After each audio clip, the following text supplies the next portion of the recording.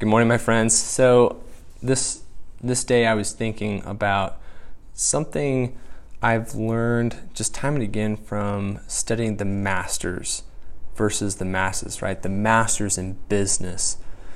And like this works certainly in the energy industry, but it doesn't really matter. It's industry agnostic, as they say. Like it's a true fundamental principle of success. And by the way, it doesn't just apply to business owners, because in fact I'll broaden the definition of what I'm about to talk about, because the Energy Hacker Tribe is more than just business owners in the energy industry, but rather every professional in the energy industry. And so this applies to the individual just as much, if not more so, than it applies to an organization. And it's this, that success is preceded by the right mindset. And that might sound fundamental, like too basic, but it's true. Let me repeat that. Success is preceded by the right mindset. And like, well, I'm going to talk about some of the thoughts that I've been having lately and the things I've been learning and some case studies and examples. Okay. Let me just say that, like, let me just take the stance of just to become a business owner, for example. To be a business owner is literally just a mindset. That is the only difference between owning a business and not. That's it. Right? The moment you've decided in your mind that I'm going to be a business owner, you are one. And just bear with me here. Humor me for a second, all right? Because I know it sounds just like ethereal or something, but it's legitimately true. Like, the moment you have committed in your mind, I'm going to start a business and it's going to be, selling some widgets or providing some kind of service, you are one. You haven't become a profitable business owner yet. You haven't generated revenue yet, right? You haven't created any jobs yet. You haven't created wealth yet, but you are a business owner, right? You just own a business that is pre-profits. So you say, okay, I get it, Stephen. That's kind of funny definition, but it's totally true. Like, the moment I can think back in time to when I was an engineer working for an energy company, in the moment I decided I was going to start my own business, I was, in that moment I had become a business owner. Now, I was still an employee to someone else at the same time, and I still had to do a lot of things to define, like, well, what exactly is the service I'm offering, and I had a lot of work ahead of me. Like, granted, I still have a lot of work ahead of me to grow this business into what I want it to be and to make the profits and the revenues where I want them to be. Like, hands down, that's absolutely true. And if you're doing business right, I think that's always going to be true, right? You're always, once you attain some goal or level of excellence, in order to prevent life from being boring or meaningless, you're gonna seek the next thing to improve on. And so that never goes away, right? Like, sometimes there's an error in our mind, like, well, I'll consider myself a businessman when I ... followed by whatever fallacy you have in your mind, right? What is it? You think you're a businessman the day you make your first dollar? You think you're a businessman the day that you make your first $1 million? $100,000? What is it? Like, those are like milestones and great goals, but it's not what makes you a businessman. And by the way, obviously when I say businessman, I'm assuming men and women, right? And I used to distinguish by saying, I'm a businessman and you're a businesswoman, and I discovered that people actually don't like it when I make that distinction. So I don't know what camp you're in, but I'm going to say businessman, and it's going to apply to men and women, because I think that businessman is a profession. It doesn't really, it's the same thing. If you ever meet a woman fireman, by the way, they do not want to be called a firewoman. And I made that mistake too. So I'm going to say businessman, and it means man or woman. And I have a tremendous respect and have learned from a lot of business women. And so, it's a little tangent, but I just basically mean there are men and women who are amazing leaders, amazing businessmen, millionaires, billionaires who I looked up to. So what I was saying is, like, those are great milestones, but what makes you a businessman is a mindset, a decision that you take ownership of this idea, and you have a moral obligation now to bring that idea into fruition. Right? It has nothing to do with your ability to bring it into the marketplace. It doesn't have anything to do with your ability to be a leader, but it's a commitment to become the leader you need to be. Right? You see the distinction there? It's the commitment. And the moment you have that commitment, you're a businessman. Now, the same thing applies in your career if you have no interest in being a businessman. If you just want to have a fulfilling and meaningful career as an employee in the energy industry, or whatever industry you're in, by the way, but we're talking to the energy hackers here, so we have an affinity for the energy industry. So the moment you make a decision to be excellent in your craft, that choice that you have made now makes you on the trajectory of high achievement. You might be starting early in your career, right? Maybe wherever you're at, and you don't have a lot of years of experience. You don't have a lot of gray hair like other people, and so you don't feel like you've got a lot of skills, right? But here's the distinction, right? The moment you've made a sincere commitment, your feeling starts to change. And so this is what I'm getting at, is a mindset is the difference. Your belief about yourself and where you're going, your belief about the people around you, the belief about the world around you, that determines where you go, right? It's not the other way around.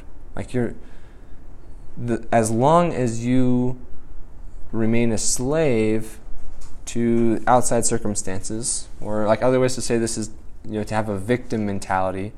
You're like, oh, I would have been promoted if not for so-and-so, or I would have been, promoted if Corona hadn't happened, or the election hadn't, or I would have been able to start my dream company if, the market was different, or all whatever excuse, right? Like, all these are excuses, and they represent a mindset that is flawed.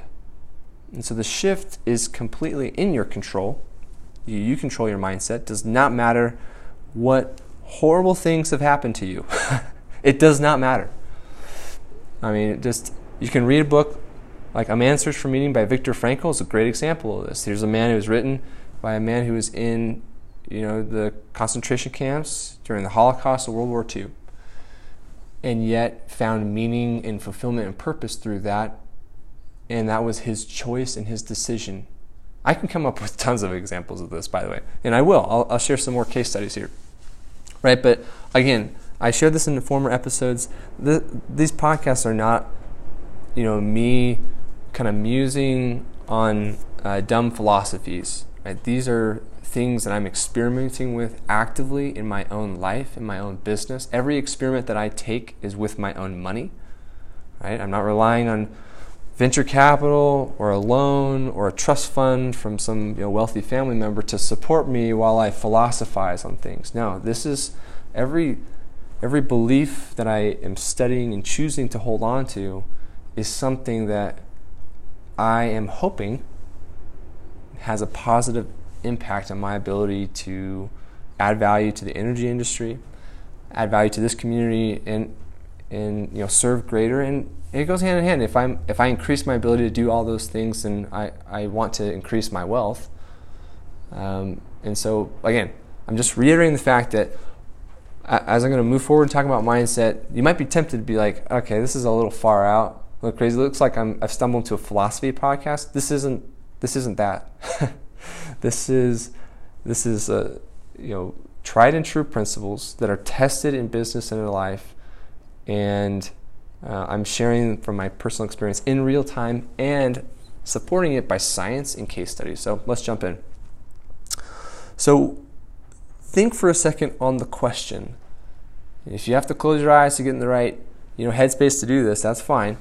But just clear your mind and try to answer the question: what would you be doing right now if you knew it were impossible to fail? What would you be doing if you knew it were impossible to fail? Ponder that for a minute. Let that work in your mind. My guess is that what you see as you ponder yourself doing something where it was totally impossible for you to fail at would not be what you're doing right now. And that's because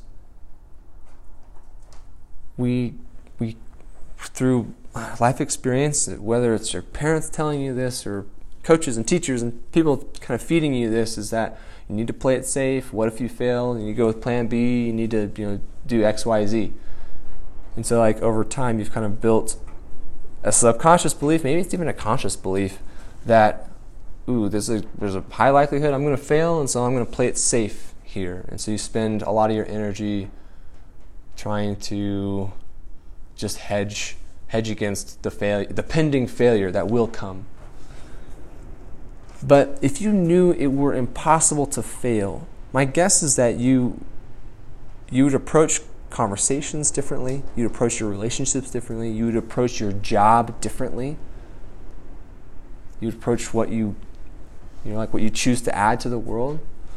And if that's the case, right? If today you just said, you know what, I believe it's impossible for me to fail at this, and I'm going to do it.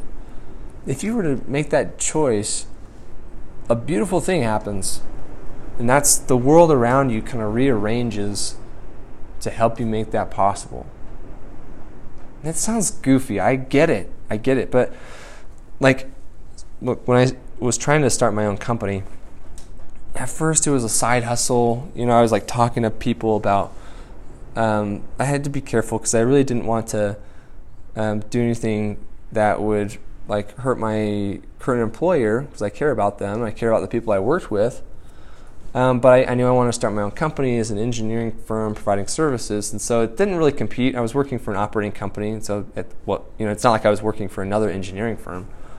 I was working for a company, and they owned some oil and gas wells, and they had midstream infrastructure tied to that, and I was an engineer supporting those operations.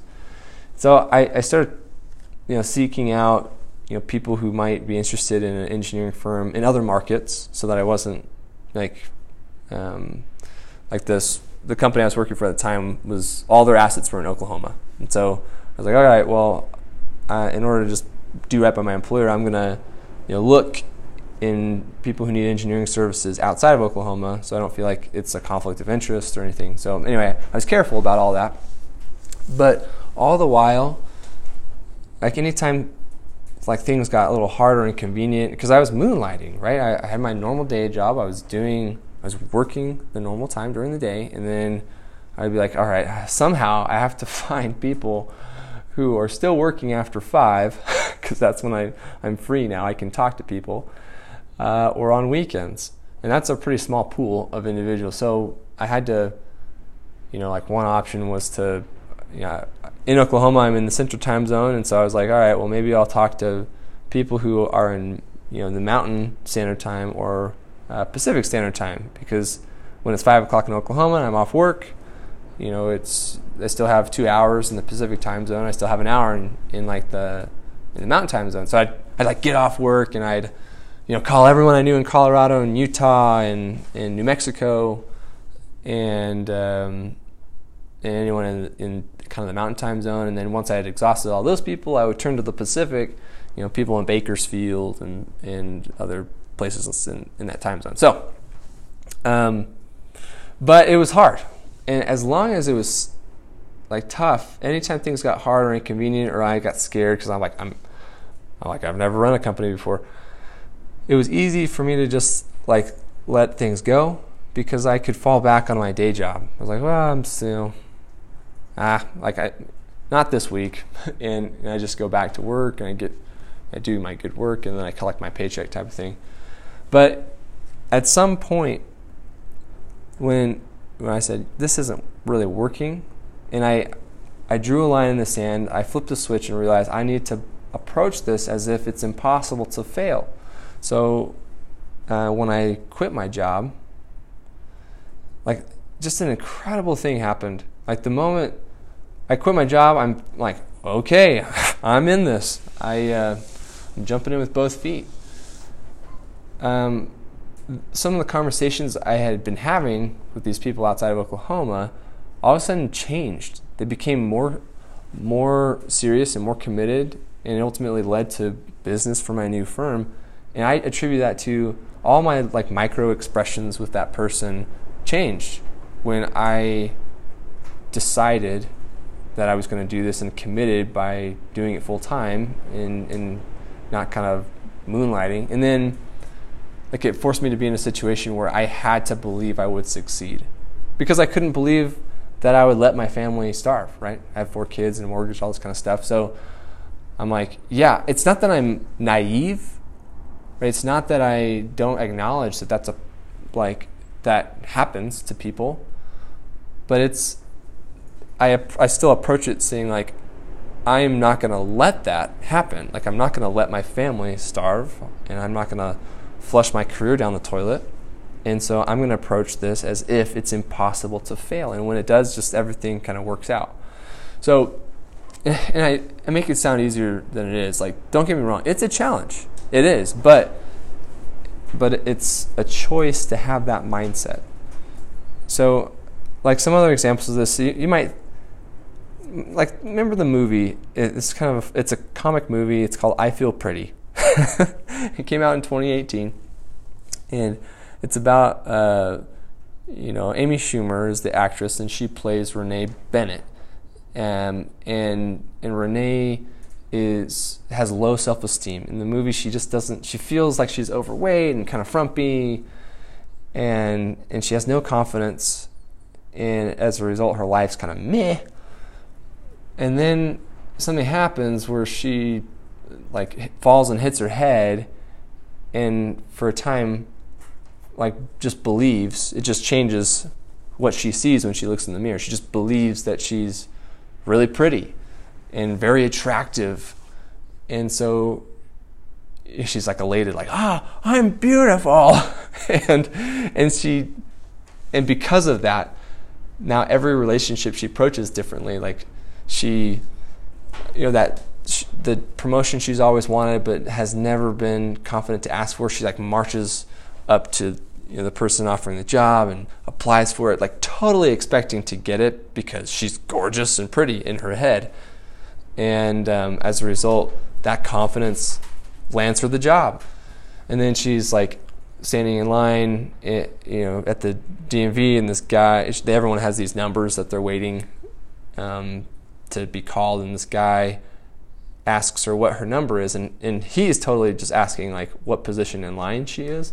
But because she like assumes, I'm a gorgeous person, and he's asking for my phone number, she's like, I see where this is going, and like they swap numbers and they go on their first date, and she's like totally confident. Anyway, it leads to like this beautiful relationship. They have like just an awesome time together. And again, it spills into every single relationship in her life, and it has everything to do with her mindset. It's a comic movie, but we can all relate to that. Like just imagine, maybe some of you can relate to this, like maybe like there's that girl that you were just totally had a crush on, but were totally nervous to ask, and then finally in a moment of craziness we're just like, that's it, I'm calling her up, or that's it, I'm going across the room and I'm talking to her. And you're just like, in a split second, you're like, I can't fail at this. Like, I'm the man. And you walk up and you talk to them, and now that person's your wife. You know what I'm saying? And like, that happens to women too. I think statistically it happens more to the timid male who's nervous of rejection and like overcomes that in like a split second of insanity and boldness, makes a move, and now has totally changed the trajectory of her life. Like, okay, there's also a movie like in 1936 called Bunker Bean, and it's this clerk who has no self-confidence, but he has a huge crush on the boss's daughter. And he doesn't really have a great relationship with his boss, so he goes to a person like a, what do you call him? Like a mystic, like a fortune teller. And he pays her, and she looks into a crystal ball and is like, yes, you're the reincarnation of someone like Napoleon or Pharaoh of Egypt. And because he believes her, he's like, I'm important, and he totally changes his mindset, and he marches up to his boss and he tells him off.